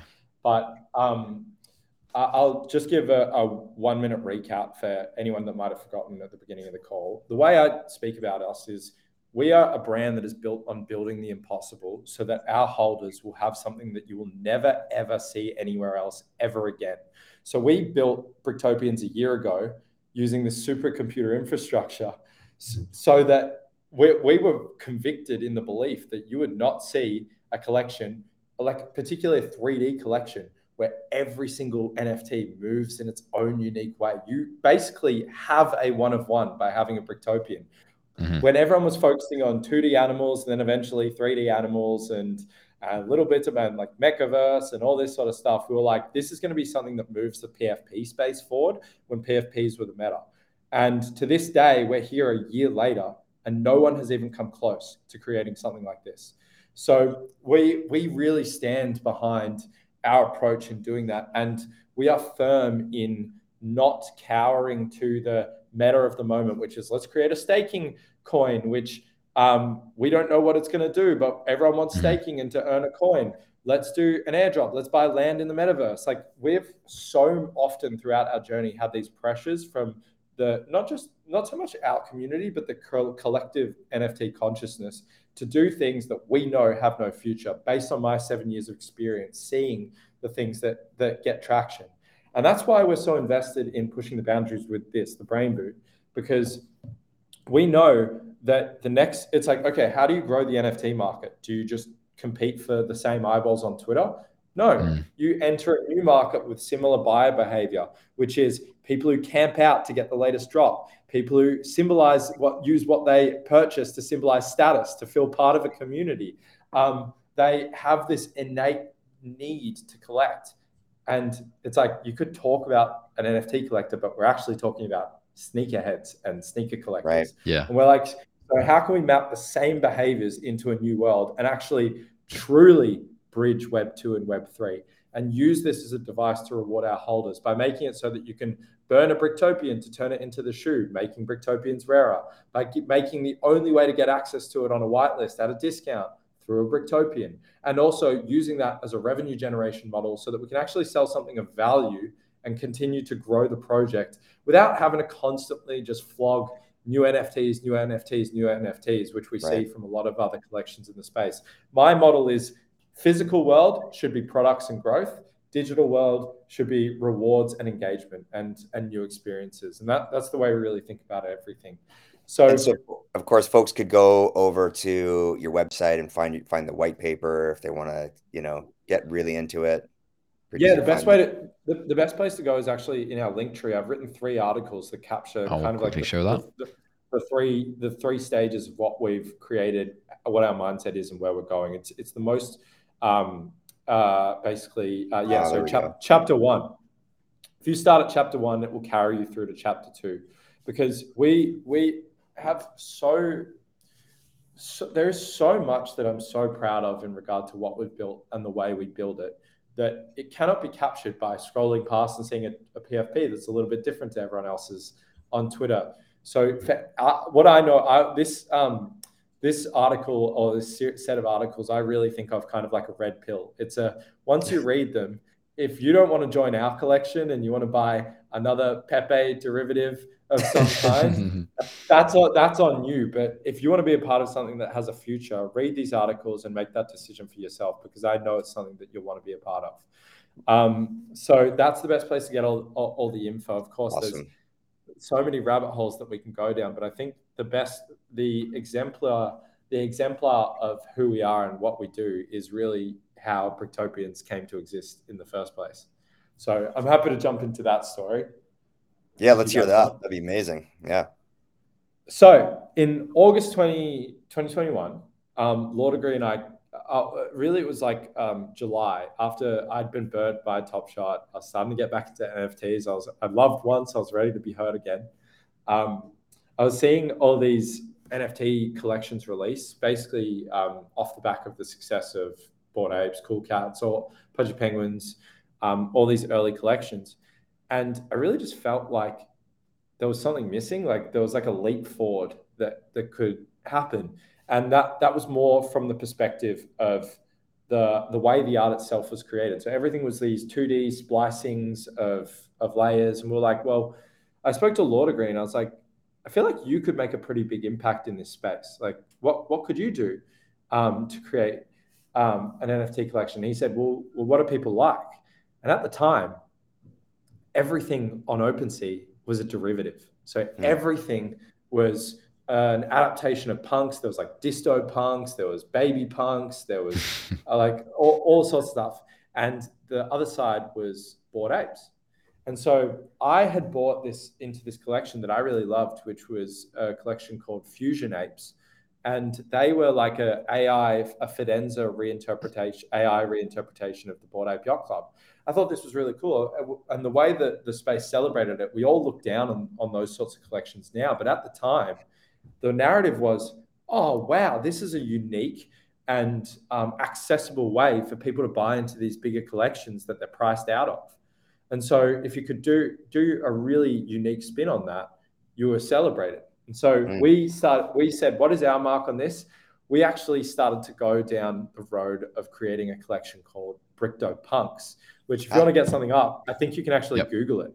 So Brickto Punks still exists out there on the internet.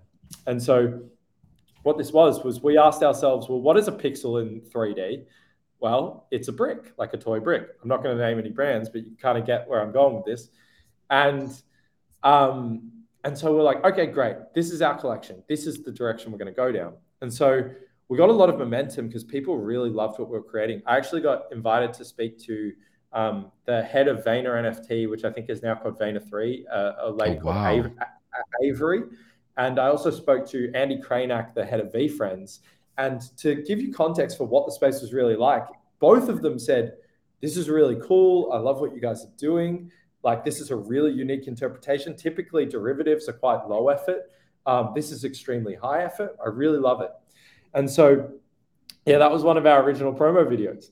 And then, so we started to go down this road, and we got about 40,000 people in the Discord. I was fortunate enough to be growing like an Instagram NFT page at the time. And we were one of the first collections to really grow out of Instagram, which felt like, we're like, why is no one posting visual stuff on Instagram? And so we grew quite rapidly. And then my Fusion apes started to not perform so well. And then we started to see other derivatives in the space really not perform well. And we started to get really concerned, because we were like, hold on, these derivatives are not going to be looked back on historically as like pop art and like an Andy Warhol interpretation of like a historical figure. These are actually going to really like hurt people.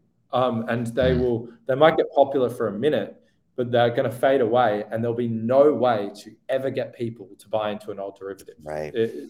Right. And so we were sitting there, we had 40,000 people in the Discord. The energy was electric. We felt like, which at the time was like crazy big. And we felt like I think Mechaverse like broke the record with like 200,000. Then it was like, if you had 20,000, you were selling out instantly. We had 40,000. We're feeling really good about it. And then but then we were like, we can't launch this. Like we actually want to build this into something that we can grow on and grow from. And so I think it was about 5 days out from launch, literally like the launch date, plaster on the Discord. You've got everyone who's grinded for whitelist spots and pre-sale spots. And we dropped the announcement. We said, hey guys, look, we love you guys, and we never expected to build a community this big and this amazing, but this isn't good enough, and this has no future. We're going to delete the collection, and we're going to start again.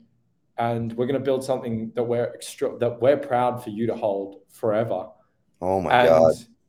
What were people saying when you did that? Were people like just going, what are you doing? You know, not good. Yeah. I want my punk. Can you guys just quickly release the punk and then do another thing? Because they all knew they've got a whitelist spot in a hot market with derivatives. They could buy it. They could probably flip it instantly. Like, they've got the spot. Like, but we knew to set the project up for longevity, we had to delete it and start again. And to give you an idea of how terrifying that decision was, I had I'd basically taken at this point around half of all. So I invested in ETH early. To go back to the investing in ETH at $45, I think I'd taken like $200,000 and basically invested all of it into creating it to this point, whether that be on marketing, development. Because what you got to understand is, at this time, marketing was so competitive, it was so expensive to buy any form of like real estate in these individuals or publications that would share what you're talking about. It was like 20 grand for like a post.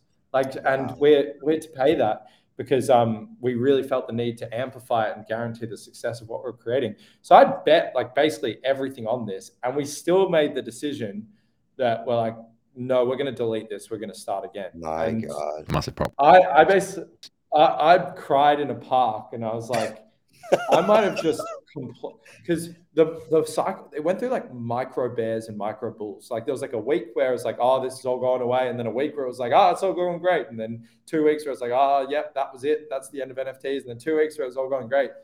It went into like a 2 week, like no one's selling out collections. People at similar Discord sizes to us weren't selling, and we were like, have we just thrown everything away that we worked for? But we knew we had to do it. And then we were like, we're going to build in front of you, and you guys are going to see. And if you want to stick around, stick around. But if you don't, we understand, no hard feelings. So it started with, we posted the new bricks we were going to use in our collection. And then we posted, for the first time, instead of just punks, it was a 3D head. And then we posted the head made out of the bricks. And then we posted the first accessories. And people were like, oh shit, these guys are serious. Like, they're actually going to take this up a notch. And then so I didn't realize it at the time, but I had to sell way more ETH to like keep this alive, basically everything. And I didn't realize that I had no money left to pay my taxes, and I could never earn the amount. I could never earn the amount needed to pay those taxes. So it was like fully burn the boats, survive, like thrive or die. We were going to go for it.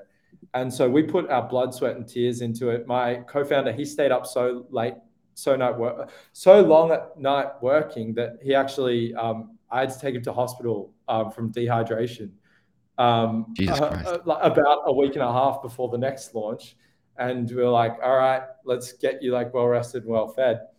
And then we crescendoed to this ultimate moment. We didn't know how we'd go. And from all that fever, from all that storytelling, from all the strength of that community, we sold out in 90 seconds. Wow. And so all 10,000 NFTs.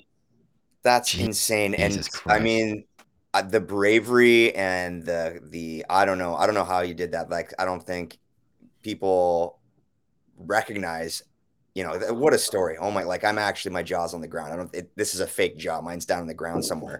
That's extremely brave and really shows I guess the confidence and I don't know what, like, so I can ask you, you're right here.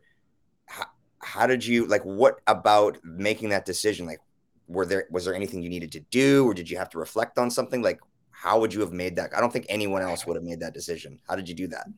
Yeah, we just saw that, like, there were DMCAs against people with punks. There were punks being yelled at or like falling away in terms of price. And the people who get burnt by that are the holders. And so if you look at my content, I tell my community members, I'm like, give me 5 years. Like, I want to be like the Gary Vee of Web3. Like, I'm betting my life, my reputation, everything on this. We don't care about like making a quick cash grab and then going living in the Bahamas. We're like, no, we want to use this so that we can build the next thing bigger and the next thing bigger. Like, the second we sold out, we're like, can we get a hot air balloon made out of bricks? Like, can we do all these exciting, incredible, creative endeavors that, of course, you engineer to either bring attention or value back to your holders? We're like, and the biggest thing of all is you're not selling a product. You're developing a relationship with these people on a day-to-day basis. If you know someone on a first name basis, as if you're gonna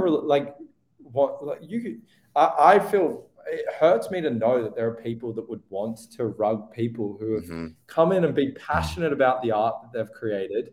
They have come and showed up every day, and they're just great individuals. And so I'm really lucky and humbled to be surrounded by such an awesome community.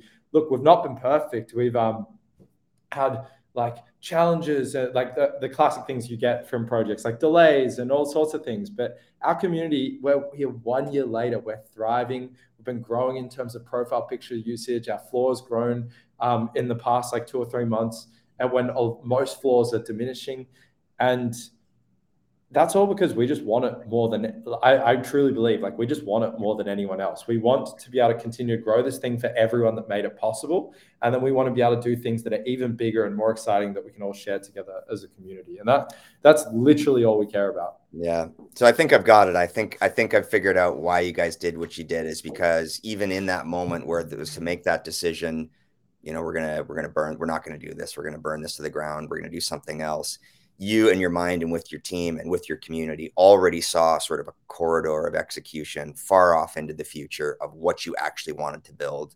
And as scary as it was to see, your hard-earned money go into this and, potentially lose it, you can earn money back, but you can't earn back that trust, that respect, and those relationships. So, it's basically kind of like an ethical journey, I guess, that you went on that's grounded in this corridor, this roadmap, this sort of, I guess, future that you saw was possible. Does that sound sort of does that describe what you experienced? Yeah, 100%. It was, people talk about, I'm setting this up for the long term. I'm setting this up for the long term, blah, blah, blah. We're building for the long term, which is often just an excuse to not do something this week. So right. Say, yeah. We're building for the long term. And I was like, no, I genuinely like have a vision for like how this can grow in 5 years to be an amazing experience that we can all share together. And also how it can slowly onboard Web2 users in the way that I've seen so many businesses and organizations fail over the years. Like it's almost like I've seen it all, and I'm like, I can make this successful for my people. And that 5 year journey to me matters way more than any 1 week opportunity. And that's why the beautiful thing about that is it's that exact moment that I think has gotten me the trust of the community, so that when I say, hey, everyone's releasing a token, we're not going to release a token, and here's why, people say, that's not Alex being lazy because he doesn't want to release a token. Alex makes decisions that 1 year from now will still be the right decision. Yeah. And so it actually has worked out. I'm so grateful for that moment now, because it was like, they say, like, if you go through a tough experience with, like let's say you've got a life partner, like a boyfriend or girlfriend or husband or wife, often it's the tougher experiences that make you stronger together. Yeah. And we've kind of gone through that as a community. And so I think that's why 1 year later, I don't know many. There are, of course, you can always point to the blue chips, and like Doodles, they only have to post once every like month or two, and everyone still loves them.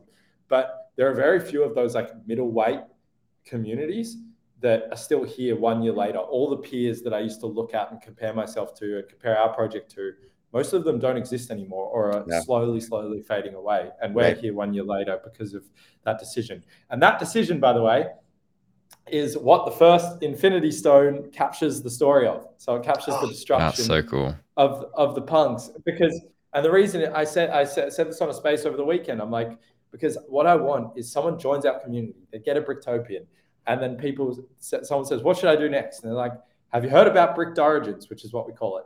And it's like, well, what's that? It's like, well, go check out this piece of art. It's like, well, what is that art? Well, that art actually captures the story of what we were born out of, how we deleted out the collection and we were rebirthed and we started again.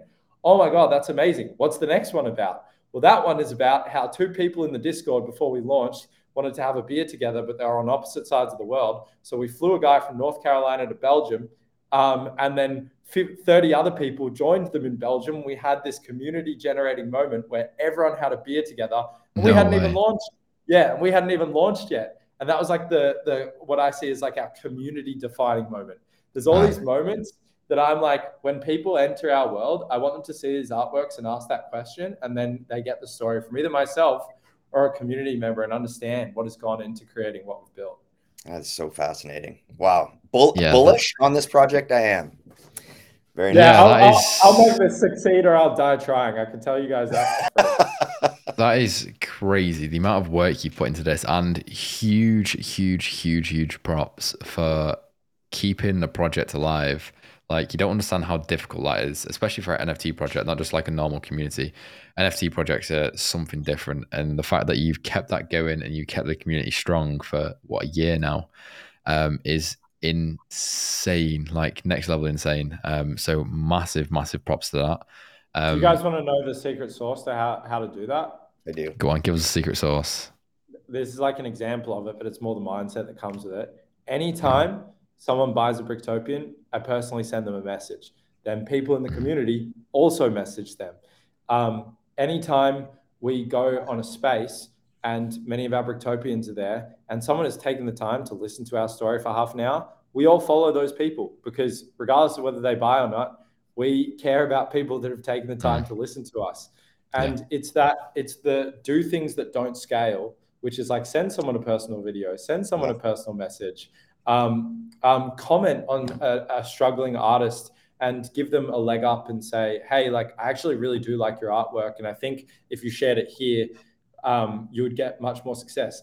Doing those small things ends up adding up over the course of a year. Wow. And that's why you're still around.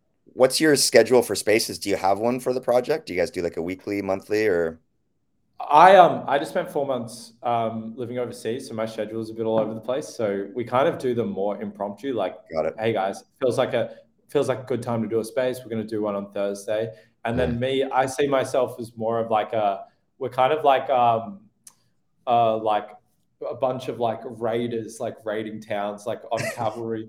Like, in terms of, I'll just open the Twitter app and be like, what looks good? Bang, that looks good. And then I'll DM like my core people. I'm like, come and join me on this one. And then next thing you know, like a 20-person space has 50 people on it. I'm on stage and everyone in the crowd has PFP, Bricktopian PFPs. That's pretty cool. So I get more value from joining other audiences, because people are like you guys, like this. That's very much like why I'm so grateful to be on this, is that it's like so many people have invested in building an audience that has never heard of you. That's often way more effective than speaking to the same people week in, week out on your own. So I try to spread the love. Nice. That's awesome. Nice. So we're gonna kick it off with the last and Last final question. our little question, yeah. Because this has been a nice one. I think this is our longest one so far, actually. Totally. You beat the record by about 15 minutes, so huge props. Sweet. Going back to the very, very beginning of your journey, the start of your blockchain, your crypto NFT journey, if you could go back in time, what is one piece of advice you could have given to yourself before you started? Don't trade. Oh, sorry if that like that. That's your like the advice you give. But I mean, don't trade blindly, because when I bought Ethereum, or no, here's the better advice: don't think you're smarter than you are when it comes to trading, because when I Yeah. bought Ethereum, it started to go up like 2x, 3x, 4x, 5x, 6x. Yeah. Suddenly, I'm the smartest person in the room. I see And then things you that get other big that bollocks, are and then you go, that oh, you know what? I'm going to do more and more and more and more. And then, yeah, I'm gonna buy everything that I suddenly have that same feeling I had about ETH, like trusting like a feeling. And the next thing you know, I really messed up in that first bull run. Like, I'm thankful to have gone through 2 bull runs. I think I had something like 80 ETH, and I traded it down to like 40 because I was like, oh, I know Ripple's on the way up right now. I'm gonna buy into Ripple.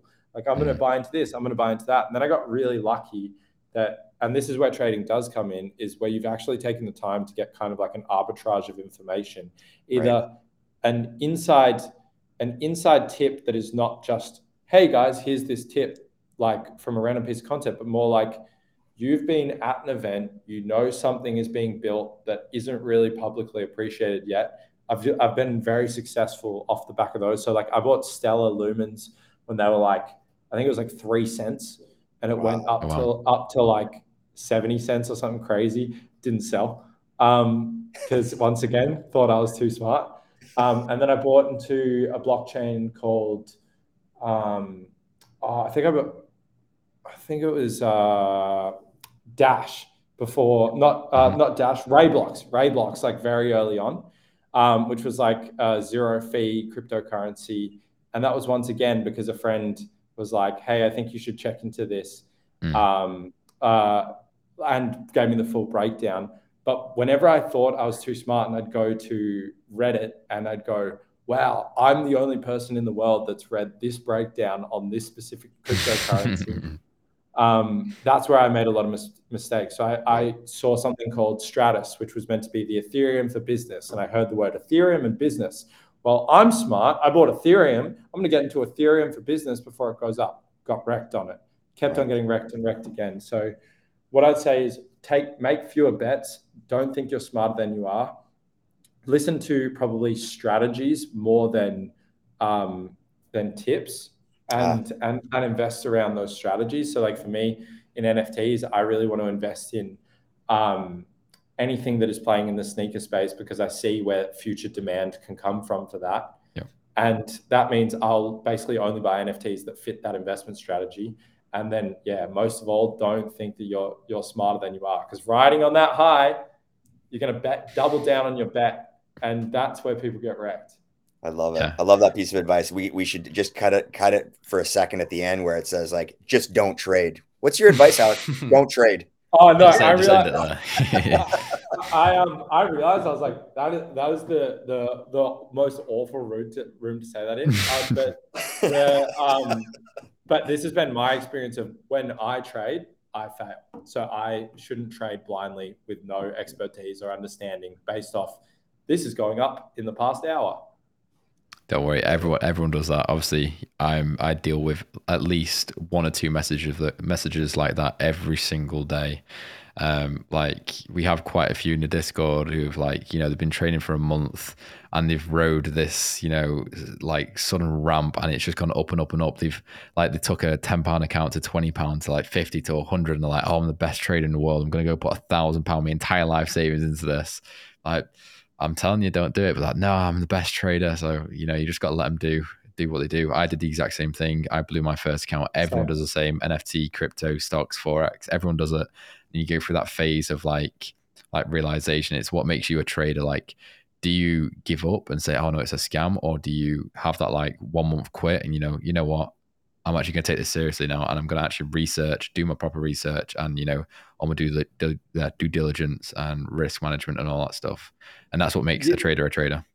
Yeah, actually, something I want to add to that, because that you said something really important, Leon, which is this didn't work for me the first time I tried it, so like it must be a scam. I think like this guy, like many people you guys might know, like Alex Hormozy, like I love his stuff, Yep. and he talks about how he bought like 30 courses, 40 courses, 6 masterminds, all that. And he's like, the issue people have is they think they're going to buy one course and suddenly know how to run a business. It's like, just because you did a marketing course doesn't mean you know everything about even marketing, let alone running a business. Just because you did an accounting course doesn't mean you know everything about accounting. Just because there are so many pieces of your brain that you need to saturate in order to be skilled enough to actually get results. Same thing goes with thread writing. I get people messaging me saying, Alex, I've written 7 threads now. Threads are a scam. Like threads don't grow. And I'm like, yeah, I wrote 100 before I saw any my YouTube live streams. I've been live streaming for 10 months. I'm still getting 5 views. What am I doing wrong? Before you see any meaningful thing. So, and that's why I think it's really challenging for you, Leon, because as you were saying, is that the people who promise the entire world are the ones that shine out and then create a bad name for everyone in the space, when obviously it's like 90% of businesses fail because most people don't know how to run a business. And then the other, like within that, there might be 20% who did and then just really struggled. Similarly, 99% of traders fail because 99% of traders are like me when I was 21 years old, cashed up, like first investment of all time, and I'm an absolute genius, and no one has the secret sauce like I do. And I think we all get humbled by those moments, but I hope of course that anyone who's listening now knows, guess what? You've either just been through a cycle or you're at the bottom, not the bottom, but you're on the downward slope of one. So you've got time to learn these things from people who've come before you, actually have disciplined strategies, and then succeed in the next market. Yeah, I couldn't agree more. Well, that is absolutely perfect. That's a good point to wrap up on. Thank you so much for coming on, Alex. I really appreciate it. We plugged your socials all the way through it anyway. So anyway, the people can find you on Twitter. Where else? Apart from that, is it just Twitter? Best place to find me is on Twitter. I'm starting a newsletter, which you can also find. I saw that. Yeah. Link in bio. That's a bit of alpha. Anyone wants to start a business and doesn't know what business to start a newsletter. You only have to write it once a week, and you can grow it over time as a side hustle. And then one day it'll help you quit your job. So I do it because I think it's going to be a way that I can get closer to sharing what I'm actually building in a little bit more detail, as well as like growing it into something that could be leveraged 5 years from now. And I think everyone should do something like that. I'm actually doing the exact same thing. Mine's on my Twitter, right? I've got 1 subscriber. I'm literally starting it next week. NFT God did it he said he did it for like 4 months and only got 10 opens, and now he's got like almost 70,000 followers. Yeah, mental. And 10,000 people on the Discord.